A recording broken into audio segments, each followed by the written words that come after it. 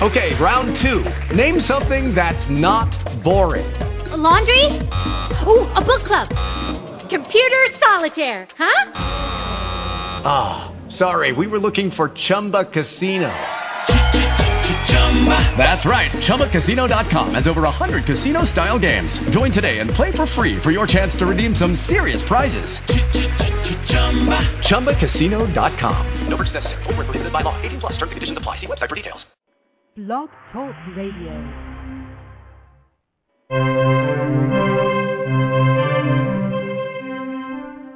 Hi, this is Stephen Nill, CEO of CharityChannel.com. So, you want your charity to succeed. You came to the right place. Integration of online and offline techniques is the key to your fundraising success, and practical advice on going green is what you need. With this show, The Nonprofit Coach with Ted Hart, you will learn from experts around the world who provide advice you can use. Our host is Ted Hart, one of the foremost nonprofit thought leaders. His books range from successful online fundraising to use of social media and how to make your nonprofit green. His guests are leaders in their field who will share tips and trade secrets for nonprofit management, green strategy, and fundraising success. Ted lectures around the world, but now he's here for you. From the latest in charity news, technology, fundraising, and social networking, Ted and his guests help you maneuver through this economic downturn in the charitable sector to greater levels of efficiency and fundraising success. And now, here's Ted. Hey, and good afternoon. It is 12 noon here on Monday, March 15th in Washington, D.C., and thank you for joining us here on Blog Talk Radio for the Nonprofit Coach, and this is Ted Hart. Thank you for joining us, and all of you who are listening in to Blog Talk Radio. Remember, you can call in and ask a question of our Page 2 expert, Mike Johnston, today. All you need to do is dial 1-347-324-3080.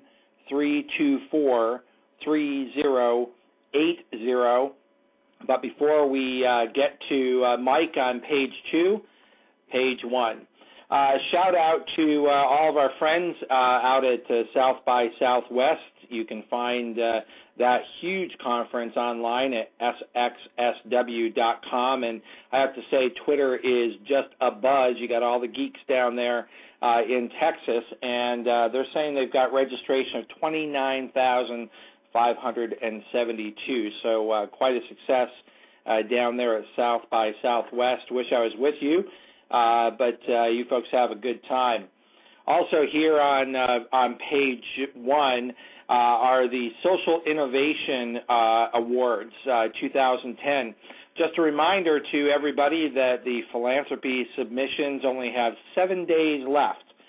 You can find information at socialinnovationawards.com, or don't forget, at p2pfundraising.org. That's the letter 2, the number, or I'm sorry, the letter P, the number 2, the letter P, and fundraising.org. Click on archives, and in our newsletter, we always have all the links from Page 1 here. So you'll find the link for the Social Innovation Awards, and you've got 7 days to submit your submission for this year. So good luck to everybody who has their submissions in, and looking forward to seeing the Social Innovation Awards in the philanthropy category this year. We've got a little bit of controversy brewing here on Page 1, and I'm going to ask Mike Johnston to weigh in on his thoughts here. Here in the United States, senators are questioning the $1 million paycheck that is going to Boys and Girls Club of America executives. Big price tag there, and I think where it's gotten Senator Chuck Grassley's attention is that they are saying that they are lacking funding and they have to close some of their local Boys and Girls Club for lack of funding. Yeah, that seems like a pretty high paycheck. So where do you draw the line? What's proper compensation? How do you make those decisions in the nonprofit sector? But the compensation was nearly $1 million, and I'd like to hear what Mike has to say about that. So I'll be asking him. For all the geeks out there, again, here on Page 1, the iPad is going to be launched soon. That's going to be released on April 3rd. And some of the questions are, is it worth pre-ordering an iPad? Well, I think it was over 50,000 orders in just the first 2 hours. But should you order your iPad now? Well, it looks like pretty good technology, but sent in from Kevin Courtney over on Facebook. He is saying this morning, and I can't say I disagree with him, that the third version of everything Apple makes is the best it will ever be. Wait till then or you're wasting your money. And also, I think most of you know that I'm very interested in helping charities go green with my new book, Nonprofit Guide to Going Green, and we'll be talking about that in a future show here on the Nonprofit Coach. But how wasteful is this? If your battery goes dead, and according to Kevin here, he says they plan for the battery to go dead in less than 1 year. I don't know if that's planned or not. You actually have to send it in, and they'll send you another iPad, and you're responsible for backing up your own data. So some of the suggestions over on smartmoney.com about whether or not you should pre-order is not really right now. Wait for prices to drop, bugs to be worked out, more apps to be available. Connectivity can be a bit of an issue. And the competition for this iPad looks like it could be pretty steep, and you may see some other iPad-like devices that you might be more interested in. So I think, like a lot of new technology, this is exciting, but probably the jury's out on whether or not you need one right now. For the average charity, I would say worth the wait. Another item here on page 1, the Chronicle of Philanthropy has a new survey out, and this is, I think, important for all charities who are looking at partnering with for-profit companies. Nicole Wallace is writing about attitudes towards charities in marketing partnerships, and overall very, very positive. More than half the people in the survey, 56%, said that such partnerships make them more likely to feel positively towards the nonprofit group. Half of the participants said that they were more likely to make a donation to a charity, and 41% reported that they're more likely to volunteer for an organization. So I know that our page 2 expert today, Mike Johnston, has a good deal of experience in these kinds of partnerships, so I'm sure he'll comment on that today. What else we got here on page 2? Well, I've got an interesting video here from YouTube, and I'm going to give you an opportunity to hear from Jeremy Piven first, and then we'll talk a little bit more about the One campaign. Everybody ready? Still rolling? Here we go. And action. Hey, I'm Jeremy Piven. This month, One and YouTube are joining forces to spread the word about the progress that's being made in the fight against extreme poverty and preventable disease, and we need your help. Join me and One by going to youtube.com/video volunteers. Make a video about an organization making a difference in the fight against global poverty. Submit your video by March 26th, and we will pick the top 3 to go up on the YouTube homepage and one.org at the end of the month. In January, I, like many of you, joined a chorus of voices from all over the world in standing up for the people of Haiti after an earthquake devastated their country. But what we sometimes forget is that extreme poverty exists every day in places all across the globe. It may seem overwhelming and it may seem hopeless, but here's the thing, it's not. 3 million people in Africa living with AIDS are now on life-saving medication for the first time. 42 million children around the globe are in school today who weren't just a few years ago. Malaria deaths have been cut in half in countries all across Africa, but the world isn't hearing about these successes. Progress is being made, and with the right kind of investments, we can accelerate it. We can save lives, fight hunger, we can put kids back in school, and get clean water to the people who need it most. That is why we need you to tell these stories. Let's come together as one, make our voices heard. Make a video, send it in. Thank you.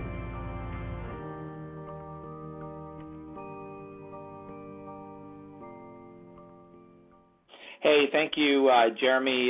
This is an important campaign, and whether you are a global development organization or you volunteer or care about a global development organization, don't miss this deadline of March 26th. Putting together your own promotional video. What I really like about this, and those of you who have heard me lecture or know my work, is one of the things I really push is this notion of stewardship. As charitable organizations, we often are so good at pointing out the need, but we're not so good about telling the story of what good work has been done, how investments in these charities really do make a difference.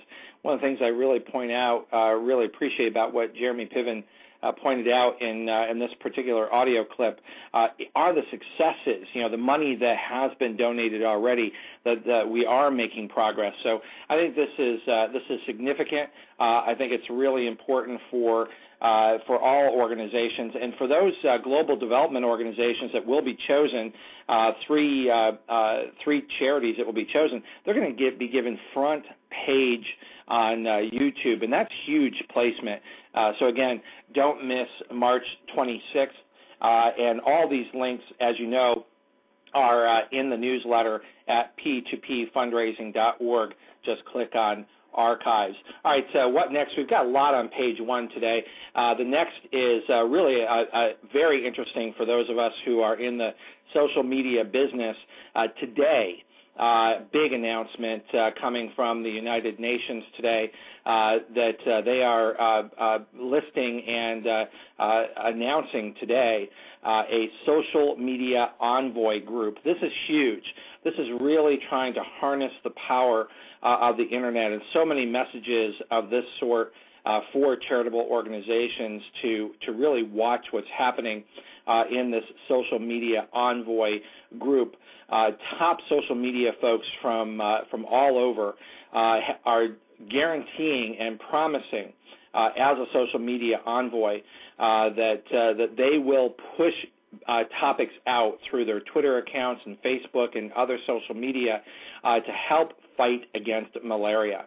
And the goal here is that every child, every family that needs bed netting, which has been proven just something as simple as bed netting, so inexpensive, can cut down on malaria and cut down on people having the problem of mosquitoes, and that nearly 400 million people have been covered by this just since 2007.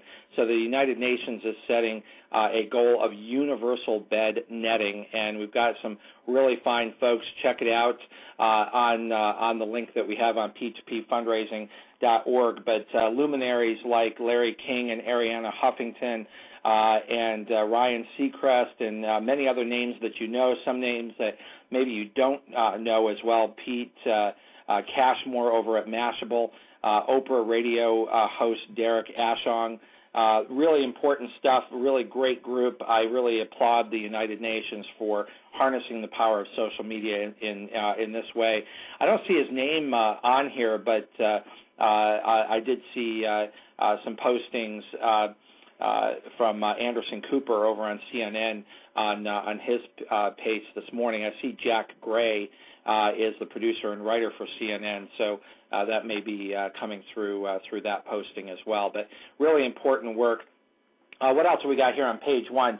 A really fun fundraiser that you probably know today is the Ides of March. We've got a March Madness kicking off for basketball fans.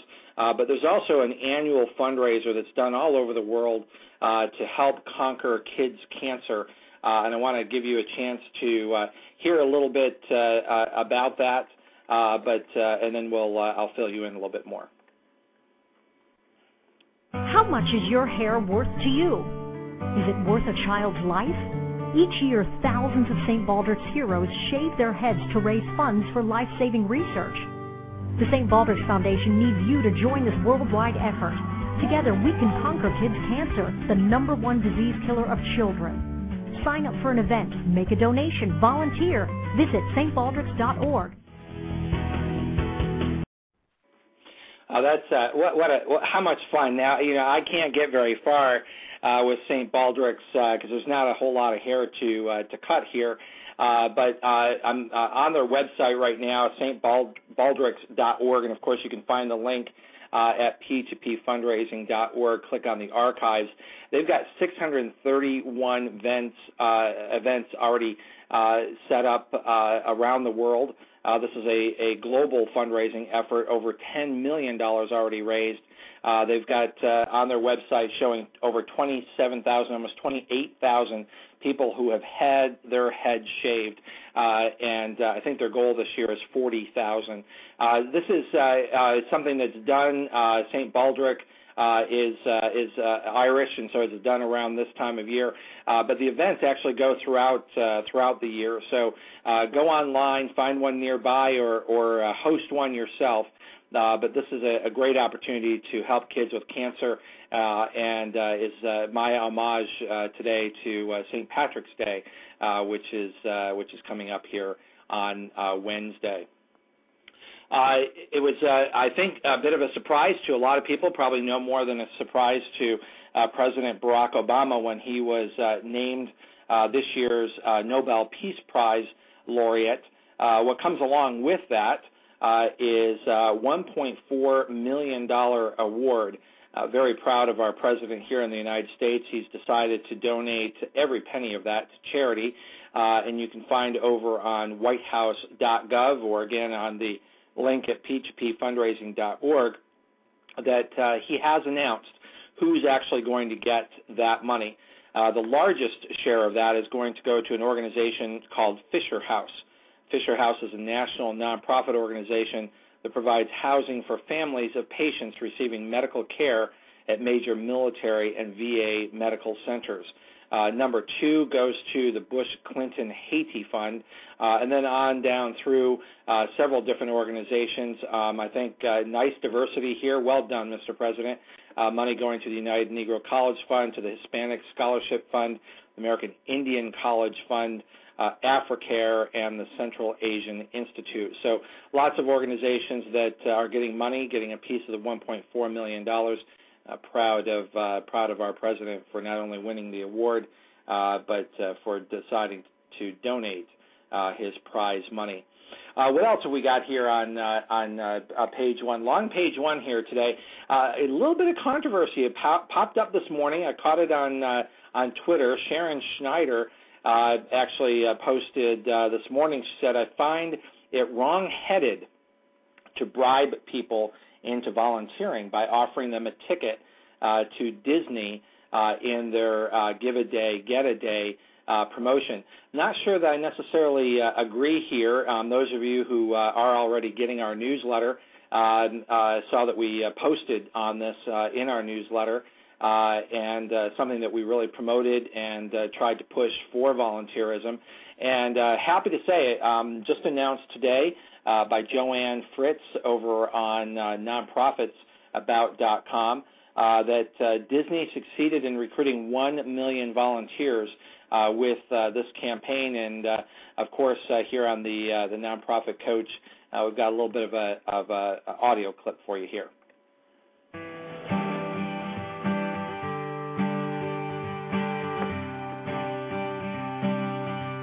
I love to volunteer.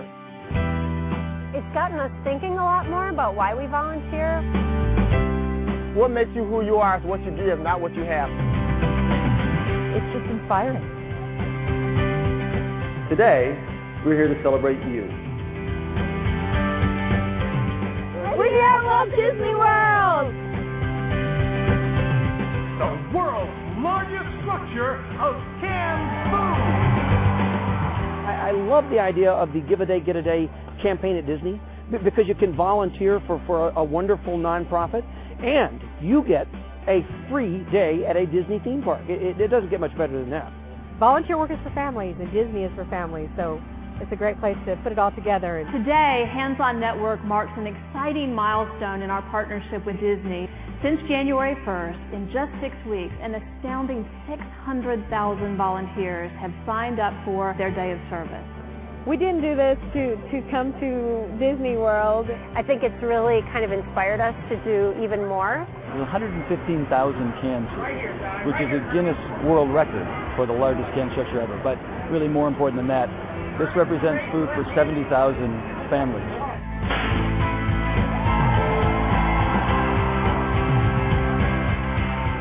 Be a volunteer! Keep up the good work. Well, I think bravo to the folks over at Disney for their partnership with the Hands-On Network to draw attention to volunteerism.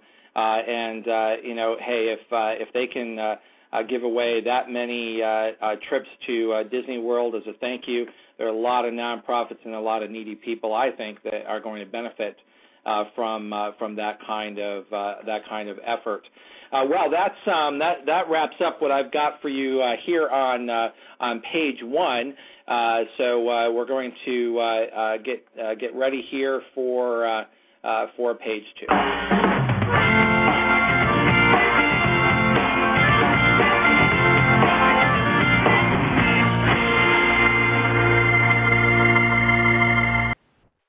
Hey, here on page two, we've got our guest expert today, and that is Mike Johnston is with us. He is the president and CEO of Hewitt and Johnston Consulting. He's co-founder of the Global Legacy Program, Global Legacy Giving Group, rather, and a senior fundraising partner with a Dutch-based company, Nassau, and a French-based company, Optimus. He's been a fundraiser for 23 years and has worked with hundreds of organizations all over the world. Mike is considered to be an expert in direct mail, certainly was one of the leading experts in online fundraising. When I was looking to put together the Ephilanthropy Foundation, there were very few people who were more helpful than Mike Johnston. He had already written a couple of books very much ahead of his time in the nonprofit sector. On his own, he wrote a couple of books, and then he's gone on and partnered with me with a couple of other books, and he is a contributing author to People Fundraising, and that's social networking and Web 2.0 for charities. So we've got Mike Johnston here today, wealth of experience, so don't hesitate to call in and ask a question. That number is 1-347-324-3080. So everybody listening on the web, on Blog Talk Radio today, don't miss the opportunity to ask Mike a question. And I think if I'm doing things right here, this is only show number 2, so I'm learning the switchboard. I think I've got Mike Johnston here with us. Mike, you here? Yep. Can you hear me? I can hear you just Hello, fine. Ted. You're here live on Great. Blog Talk Radio and the Nonprofit Coach. So thank you for joining us. Now, Mike, you travel about as much as I do, and I think you're not sitting in Toronto today, are you? Where are you? No, I'm in Madrid, sunny Madrid today, with UNICEF, and lovely to be here, Ted. Well, that's terrific. Well, thank you so much for joining us today, and I think we will have a couple of callers for you today. But before we get to that, several things I want to get a chance to ask you about, some that I think you heard part of the page one news, so I want to cover some of that, and I also want to get some insight into your experience in online fundraising and linking to traditional fundraising. But first, sort of controversial topic, what's your take on senators here in the United States beginning to really question $1 million paychecks for some charity CEOs here in the United States? I mean, first, whether it's right or wrong, we're seeing increasing attention in multiple countries. So it's not just the U.S., institutions in Canada and institutions here in Europe. The same thing is happening. I think it's in part because of tough times. People want to see what people are being paid, and for the charitable sector, it's, you know, Ted, it's always been sensitive, and I think we can expect more of this. We see it in Canada. There were heads of a few children's hospital foundations where the executive, the CEO of the foundation's pay was front page news on multiple newspapers, and it was difficult with the public. I think, Ted, ultimately there might have to be a shift considering all this public attention, in that contracts of foundation CEOs, nonprofit CEOs may have to be a combination, more of a combination of set salary and then perhaps more performance bonuses, and that could be mission deliverable or fundraising deliverable. I think $1 million gets anyone's attention in any country, and it may be that we need to, in the same way that banking CEOs in the United States and the UK are having to change the way that they're compensated, the same thing may happen with the CEOs of nonprofits. Mike, is it an issue of skill set? I mean, is it just really impossible to find qualified people unless you're paying at those rates? I know that, you know, for a lot of nonprofit executives, salaries have grown. Some of them are, very respectable, but very few of them that are hitting the stratosphere like this. Are these just really good negotiators with boards of directors that aren't paying attention, or is this necessary to attract good talent? Yeah, good question. I mean, hard to say, but again, I'd make a parallel to the commercial world. Without a doubt, banks and other commercial institutions, you can see efficiency and inefficiency at play. You can see an old boys network that's at play in the banking system, board of directors who, not want to cause ripples and give good salary compensation to their peers. I mean, people they see every day. Some of it could be at play in some situations. It may not be in this case. But I think there has to be constant vigilance in the nonprofit sector on corporate compensation in the same way that banks do too. So I think it's good that we're paying attention. I'm glad senators are bringing this up because there could be situations where people are being paid too much. Now, I think, Ted, if it does mean that there's more oversight and political pressure and public pressure, and if salaries do come down, even if there are bonuses on top for performance, it could mean that we see a lot less people coming over from the commercial sector with executive management experience for nonprofits. But I'll give you one example. I mean, a nonprofit organization, tiny one in Toronto, it's now being run by a corporate giant, someone who was well compensated running steel companies and other large multinational mining company, but believes in giving back and is paid a pittance of what he was paid when he was running corporations. So I'm not sure lower compensation would stop sort of emeritus and older executives from coming over because they would have got their great compensation from the commercial world. So. But again, I'm just wondering out loud, is there just a lack of talent that we need to bring people over from the for-profit sector, or if they come over from the nonprofit sector, we're just supposed to feel sorry for them because we don't make as much in the nonprofit sector? Yeah, no, I mean, you know that, Ted, that a lot of large organizations like the one that you were mentioning earlier, these are hundreds of millions of dollars. These are large corporations, and they demand excellent compensation to run multi-$100 million corporations. They've always been lower compensated. Even if you're making $1 million to run an organization worth making hundreds of millions, that's still much below what an executive would be paid for an equivalent-sized commercial entity. So there's always a downward pressure. I think it's right or wrong, a public prejudice that puts pressure on nonprofits to keep salaries lower for executive positions that would probably be paid much, much higher and might deserve a higher compensation to run a $500 million nonprofit, but politically difficult to do it. I think it's just becoming politically difficult to do so. Right. Well, Mike, I know you're tight on time here today, so I do have several other things, and we've got a caller or two for you as well. Another thing I wanted to, from page one, just have you reflect on. I'm sure you've already made note of the survey posted on Chronicle Philanthropy from Nicole Wallace, but I know you've got quite a bit of experience with marketing and for-profit partnerships in the nonprofit sector, and this survey seems to bear out that kind of work, that the public views these things very positively.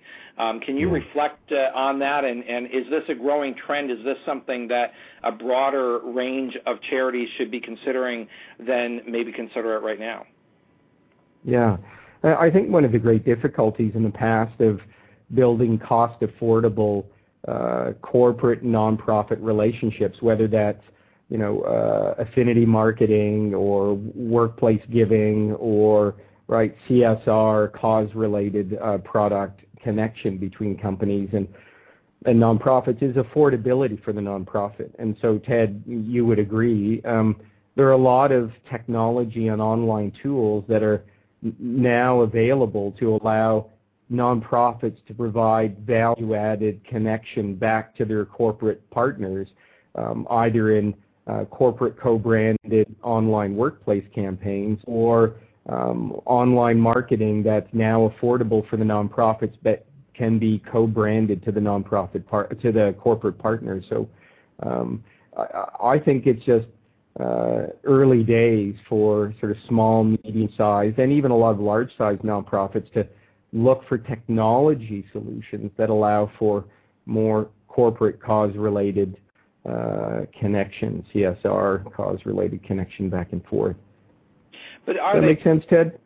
I think this survey is interesting. It was commissioned by Cone, which is a Boston marketing firm. Yep. I think probably That's because that's what they're involved with, and they want to see it positive here. Great to see that the public views it positively, but are they profitable for the charity or only profitable for the for-profit? Well, to give you an example, in a down economy, corporations within their vertical or who they're competing against, for banks, for example, banks are now in Europe, Santander and others here in Spain, the banks are competing against each other. They want to have some competitive advantage over another bank with the prospective customer, and they read a report like this and say, gosh, as a company, we've got to do more with nonprofits we support, in part to be able to market it there and think that they can get customers over someone else. So that report is, the report itself is not having influence, but that perspective is sinking into companies that are hyper-competitive, and that could be supermarkets as well. So places where there are many equivalent players in a commercial market, they see partnering up with nonprofits more and more as a way to win over a customer, over a competitor. Mike, is this a for-profit trying to leverage the goodwill of a nonprofit? Is it in fact profitable to charities? I mean, that's one of the things. I can see where the benefit is for the for-profit company, but questions for the nonprofit sector? Yeah, great. Good question, Ted. There has to be a partnership where real money is flowing to the nonprofit. So you're right that, clearly, I think there's nothing wrong for a commercial entity to have self-interest involved here, where they see a commercial competitive advantage by partnering with a nonprofit. The nonprofit needs to make sure that it makes itself stronger in that arrangement. So that's either income flowing from affinity programs with goals set and meet those goals, or employee giving matched by a company, and real money flowing to the nonprofit. So there has to be a give and take. Nonprofits are benefiting hopefully financially and perhaps brand building, but commercial entities are, absolutely, they're taking advantage, if you want to say, but I'd say more getting the benefit, right, of mission-delivered cause-related connection. Thank you, Mike. Listen, you, more than a lot of other folks, saw the promise of the Internet very early on in the nonprofit sector. I wanted to explore with you how did you do that? I mean, you were already exploring and writing in this sector before I ever came up with the idea of the Ephilanthropy Foundation, before I even wrote my first book. How did you see that before anyone else saw that, and what was it like back then? Some of it's happen chance, some of it's friends, right, who pay attention, and some of it's focusing on opportunity. So George Irish, a great old colleague and friend, was early adopter of the internet, understood the direct response fundraising I was doing in multiple channels, and began to inform me, 15, 16 years ago about the possibilities. And really together we started to look at, first and foremost, where there were direct response opportunities. Well, where we could sort of parallel asking people to do things, either taking action or giving money, could be replicated online. And that's as complicated as it gets, that we saw an early channel opportunity. I saw parallels in direct response fundraising. I still think they're there. And so we moved, started to create a liturgy online, because there were 50 books I could take off a shelf about direct mail fundraising and have a predictability, and there was a liturgy that was there to support me in the nonprofits in direct mail. I thought it was time to start to test and build some liturgy and some understanding and predictability with online. And so we started early doing that. So what's happening now? I mean, we're now, really 10 for you, maybe 12 years, but for a serious approach, you and I started the Ephilanthropy Foundation 10 years ago, which doesn't sound like it's that long ago, but in internet years, that is eons ago. So how have we grown as a sector? What do you think are the most important lessons for nonprofits right now in the use of the internet? Good. Yeah, I mean, I see good things and bad things. Bad things in that the tools are more powerful to have better donor relationships, to better integrate cross-channel marketing. There are many commercial players who have fantastic tools out there, and some open source and sort of free solutions to do amazing things online, both advocacy and fundraising. But I think people are not, they're sort of abandoning some of their principles and good fundraising theory about taking care of a donor, making them feel safe, getting them to kind of get deeper into an organization and move up, the donor pyramid. We're seeing people not doing that enough. We see people just moving from the next shiny thing to the next shiny thing. And good and bad, there are so many shiny things, Ted, so many tools, so many solutions, and I think people are losing focus on what's really important, which is kind of the human peer-to-peer or person-to-person relationships, good customer service. People aren't investing in customer service. They're instead, buying the next shiny thing. That worries me. I haven't seen people focusing enough on good customer service. And connected to customer service is cross-channel. So I'll give you a good example today, Ted, and to the listeners. A higher education institution wants to run an online fundraising campaign. We have settled on a model that will first get people to give to a campaign and connect to it online. Through a set of business rules, they will then perhaps get a call triggered, and within certain city catchment areas, some people will get a visit to get a major gift. So a large financial goal. It's physically represented online.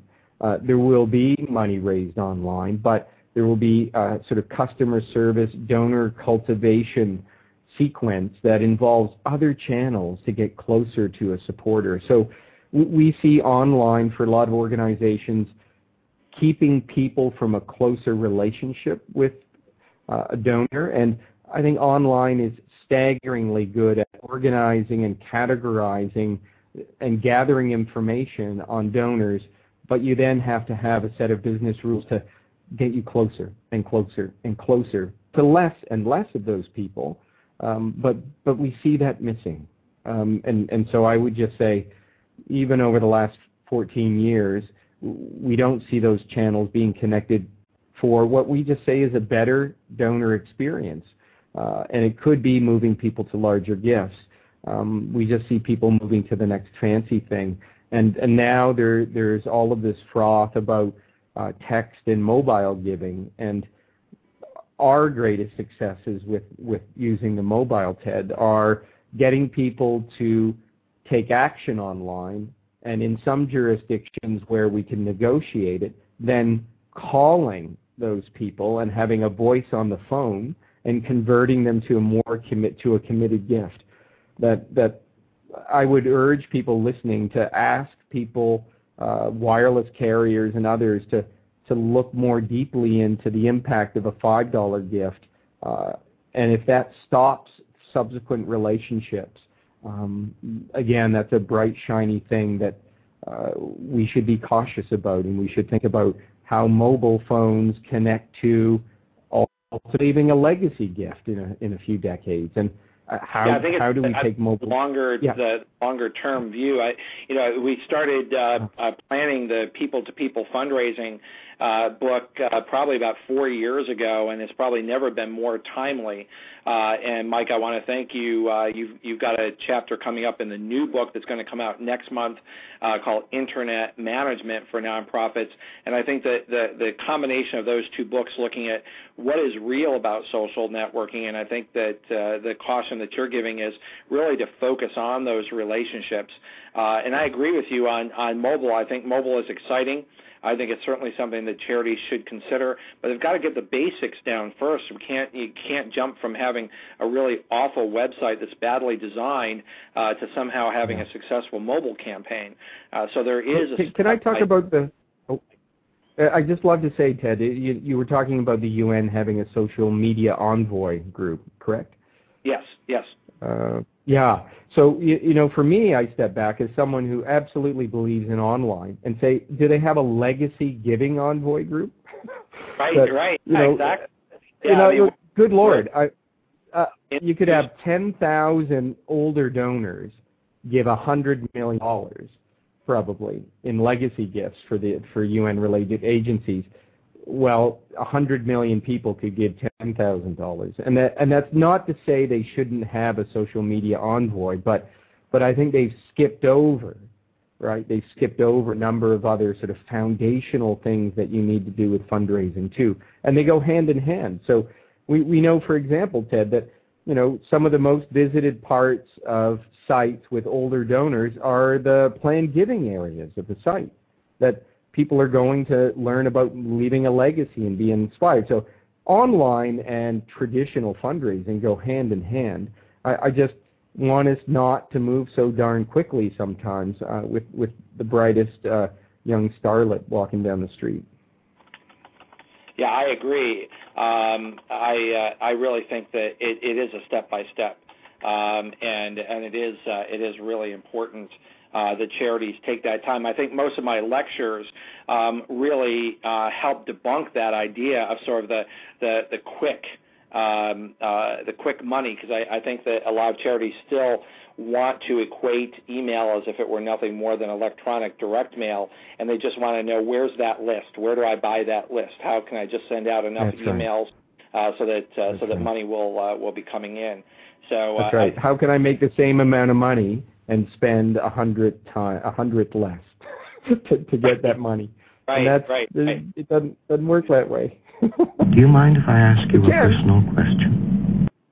Well, Hal is here, and he's wondering if we can ask a question here, and I think that means we've got a caller. So let me see if I can get this right. Caller, are you there with us, caller? Yep. Can you hear me? Oh, yes, absolutely. You're on live here on the Nonprofit Coach with our Page 2 guest expert, Mike Johnston. Where are you calling from?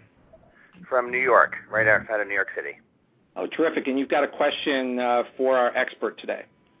I do. I actually wanted to go back to the cause-related marketing discussion and understand from the corporate perspective, has cause-related marketing generated enough interest that the rest of the marketing budget is kind of reorganized or are we still talking about money that more or less would have been associated with nonprofit partners and just better ways to approach it? So has it been effective enough to change the direction from other marketing activities and move them towards cause-related marketing? So I think if you look at very competitive commercial markets like wireless carriers, you'll see a company like Orange, which is a UK wireless carrier in continental Europe as well, fighting people like Vodafone and in the past British Telecom. Some of the wireless carriers, all of their marketing money, right, a lot of their main marketing dollars, not philanthropic, go into cause-related marketing, right, and CSR activities. So for some corporations, they see no distinction, and a vast majority of their marketing budget is now starting to go into CSR-related. And I can maybe send Ted a few examples of that. So in hyper-competitive retail environments, some corporations are making all the marketing money they're spending connected to CSR. That's not to say in other markets you see a distinction, but we do see a movement in hyper-competitive markets to spend just flat-out old marketing dollars on CSR-related activities. Mike, are there specific messages or ways that that charities should be approaching for this kind of marketing dollar? It's a good question. It always depends on the market. I think to stand in the shoes of the corporation, I think if you can see it from their perspective, meaning, the CSR, corporate cause-related projects that you're offering, and showing how it improves their ability to gain market share while still generating revenue for you. I mean, that's the way everyone seems to be talking to us. Does that make sense? It's about getting more customers, making their brand more competitive against other like-minded corporations, going after the same customer. So we're getting more and more of that perspective every day. Great. Well, thank you very much, caller, for that very thoughtful call. And I know that we're starting to run a little long here, Mike, and you're all the way over in Madrid, so we're going to let you go and say thank you very much for your time here on page 2. Thanks, Mike. Okay. Thanks, Ted. Pleasure.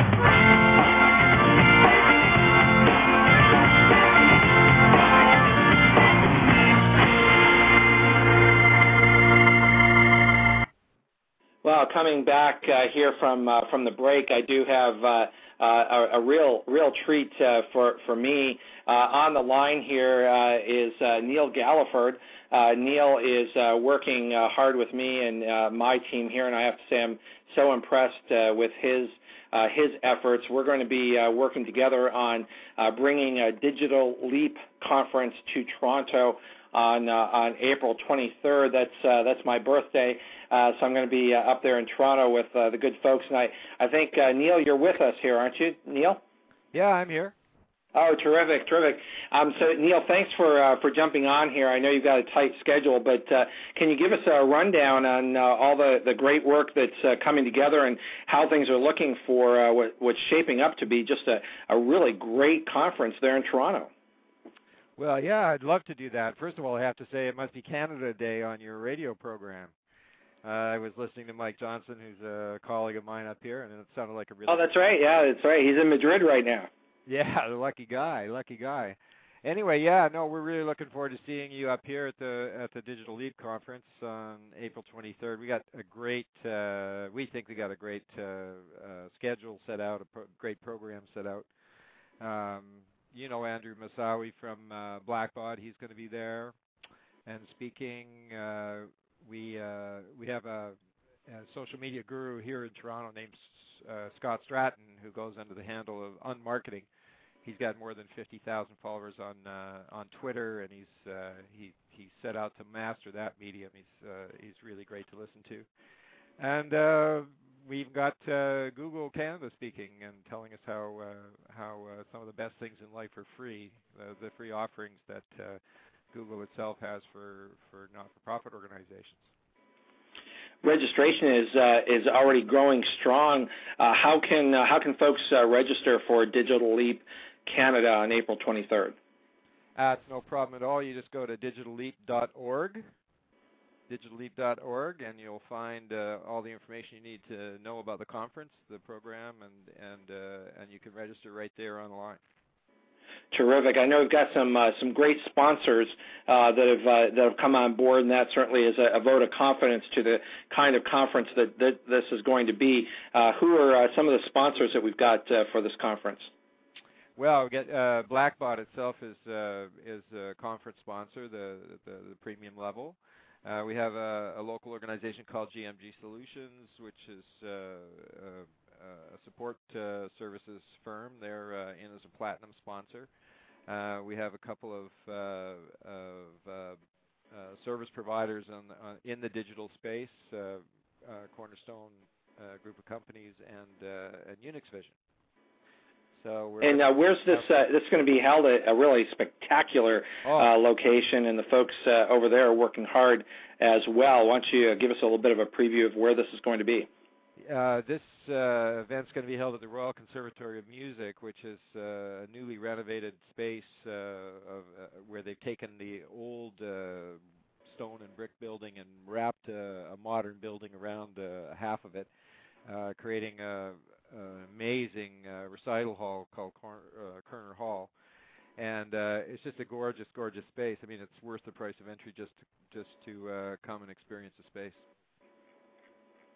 Well, that's great. Well, I can't thank you, Neil, enough for coming on board and letting our listeners hear a little bit more about the planning for Digital Leap. I'm looking forward to it. It's, I guess, if I'm looking right, it's about a little bit more than 5 weeks away. So register early, and we'll see you all in Toronto. Thanks again for joining us today, Neil.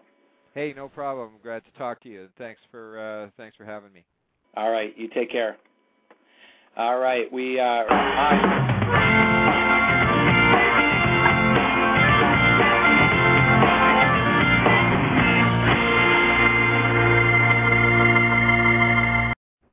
And over here on page 4 are some topics from the P2P fundraising.org newsletter. And I think one of the really exciting things to share for our friends in Australia and Canada is that YouTube has now extended the nonprofit program to include Australia and Canada, already covering the USA and the UK. So urging all of our listeners to check that out at youtube.com/nonprofits. Also, just a reminder that we've got the Art Has Interaction Conference coming to Washington, D.C. That's going to be at, a really terrific location, not to be missed, at the museum on March 30th. And I'm going to be lecturing at the LSA conference in Sacramento on April 26th through the 28th, and you can find more information about that at LutheranServices.org. We mentioned a little bit earlier several deadlines that are coming up, and another one that I want to draw your attention to are the YouTube Awards, the annual Do-Gooder Nonprofit Video Awards. That deadline is coming up actually this week. March 19th is your deadline there, so don't miss that opportunity, and that's youtube.com/nonprofit Video Awards.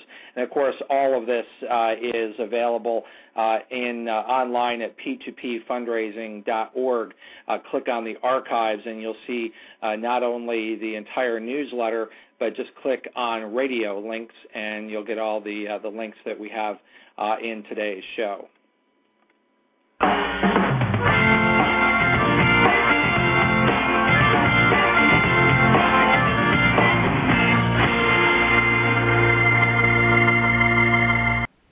Well, we've had quite a day here together. Thanks again to Mike Johnston for joining us as our Page 2 expert.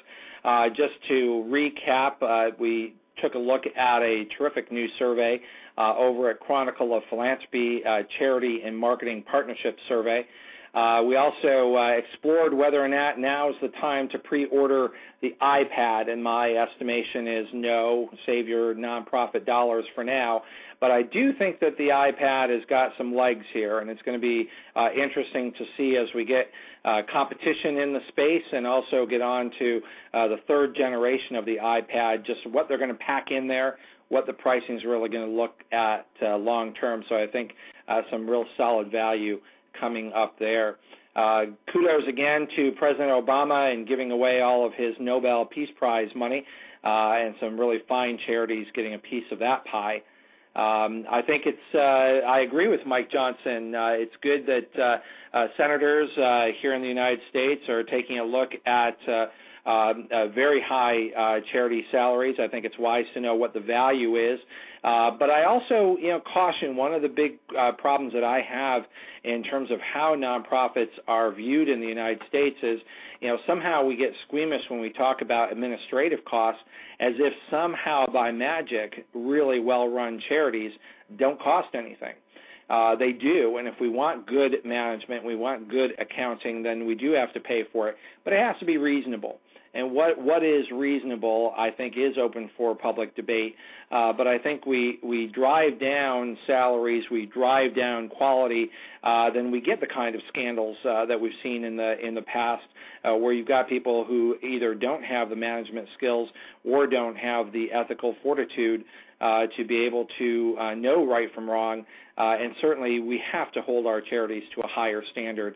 I think that comes in the form of appropriate salaries, but also comes in the form of a higher ethical standard. Very important to us is the nonprofit social or the Social Innovation Awards. There's a philanthropy category there. Deadline's coming up. We also took a look, and Mike Johnston noted this as well, the UN Social Media Envoys. I really praise them for trying to harness and use the massive power of social networking to get the word out, particularly, again, taking a look at the YouTube volunteer piece that we heard from Jeremy Piven very early on in the show. Again, taking a look at this issue of really stewardship and telling the story of how money that is given is put to good work. I think that's extremely, extremely important. We're seeing that, I think, done very well here with the UN Social Media Envoys, and that so much progress in malaria has been made, and we have that final measure with this universal campaign. But I also agree with Mike Johnston that there are other forms that utilizing the power and the messaging of this kind of medium really could, on the heels of this UN Social Media Envoy, maybe could grow in some other ways. So really fine show today. Mike Johnston, bang-up job. Really can't thank you enough. A true leader in our sector, a friend for years, and someone who will continue to provide strong leadership to our sector. Just want to drive your attention and invite you to please join us for our next show, and we will be back here on March 23rd, 12 noon, Lunch with Ted, the nonprofit coach. Don't miss the opportunity to join us. Either join us online and just listen in at blogtalkradio.com/nonprofit coach, or go ahead and get your best question and really put our page 2 experts to the test and call in to 1-347-324-3080. And with that, I want to thank everybody for a really fine show today. Thanks, everybody.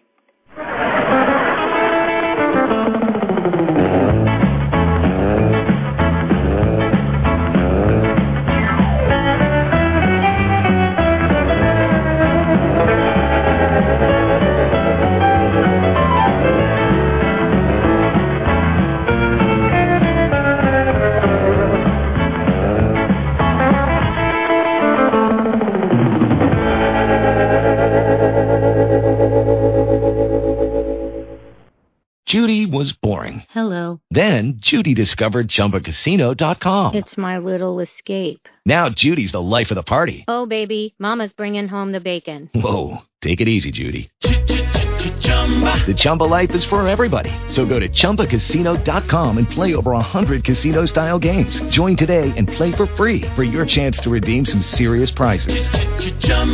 ChumbaCasino.com. No purchase necessary. Void where prohibited by law. 18 plus terms and conditions apply. See website for details.